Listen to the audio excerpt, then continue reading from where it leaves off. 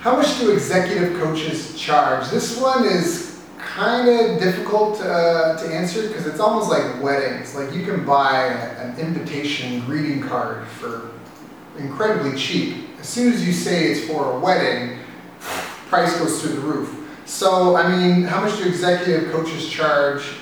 The price scale is almost infinite, right? Like you can go to the free groups on Facebook and LinkedIn where you're one of 40,000 and you may get someone that's intelligent to answer your opinion. You might get other people that just tell you what they think and feel. Everyone has an opinion, right? But not everyone takes first place at a race.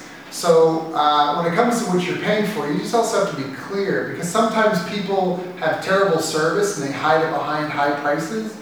So I can't give you like a straight up answer because some charge almost nothing, some charge thousands per hour, others want percent equity in the business and percent of profits paid out like a dividend. So it just really depends. And again, coming from your point of view, you want to begin with what can you afford? Like, what is the problem you're trying to solve? How much is that costing you in terms of lost income? Like, for example, if I was doing $50,000 a month right now, and I had a problem with scaling my service, that solving that problem is the difference between $50,000 a month and $500,000 a month. If I have a market ready and I know I have buyers ready, but the problem is I don't have the technology or the training systems or the staff to handle that, then that problem to me, right, is worth like $100,000 or more a month because that's how much I'm losing. I'm not making that much because I don't have that problem fixed.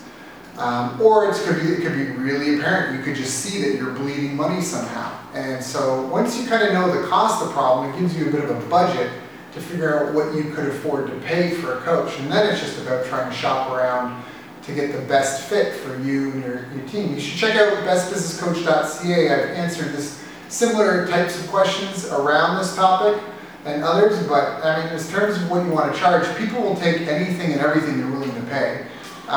So that's where you really have to be careful. It's not a commoditized thing. It's not like you're buying gasoline or apples and there's kind of fixed prices in place. It's a wild west. The market, the price swings greatly. Price is not necessarily an indicator of quality.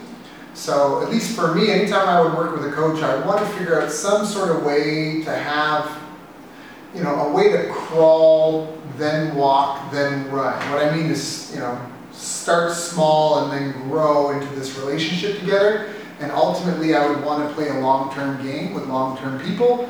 And ultimately, I would want them to have some sort of incentive for us to get phenomenal results.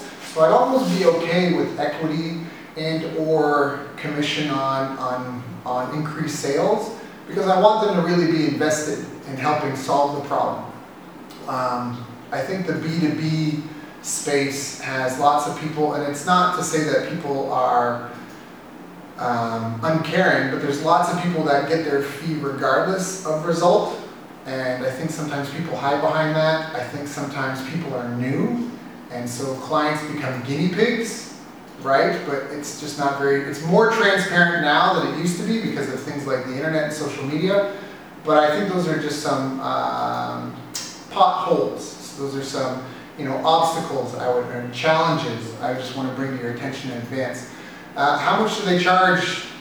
Anything and everything from $10 an hour to free, but it's equity or paid for performance, and then so what you really need to figure out first is what's a budget you're comfortable with. Anything that you're uncomfortable with, if you're going to be paying so much it's keeping you up at night, then it's not worth it. But you also have to remember money. Depending on what role you have in a company, like money is just almost like a way of keeping score. It's not the point of everything. So at the same time, if you do have to invest more money than you're comfortable with, but it lets you play the game at the top level, what do you care about more? Do you care about having this money in your bank account, or do you want to play the game the best you can? And just from personal experience, money's a funny thing. Kanye West had a great song. He said, having money's not everything, but not having it is. And I think that's really powerful. When you don't have the money for your bills, it's everything. But once you've got your bills covered in that, it's a nice to have thing. So, and that's where, almost any day I would trade extra money for a better quality team, better quality tools, more comfortable working conditions, clear focus on things I'm passionate about. There's a lot of things that are worth more than just an imaginary safety net of money, because you could be sitting on a huge stockpile of money and then someone opens a lawsuit, government somehow picks your name out of a hat to audit, and all of a sudden that's gone. Industry changes, currency fluctuates, pandemic happens, things can just happen out of nowhere. So anyways, I'm on a rant now. I'm going to stop there to be polite. If you have more questions, you can go check out bestbusinesscoach.ca.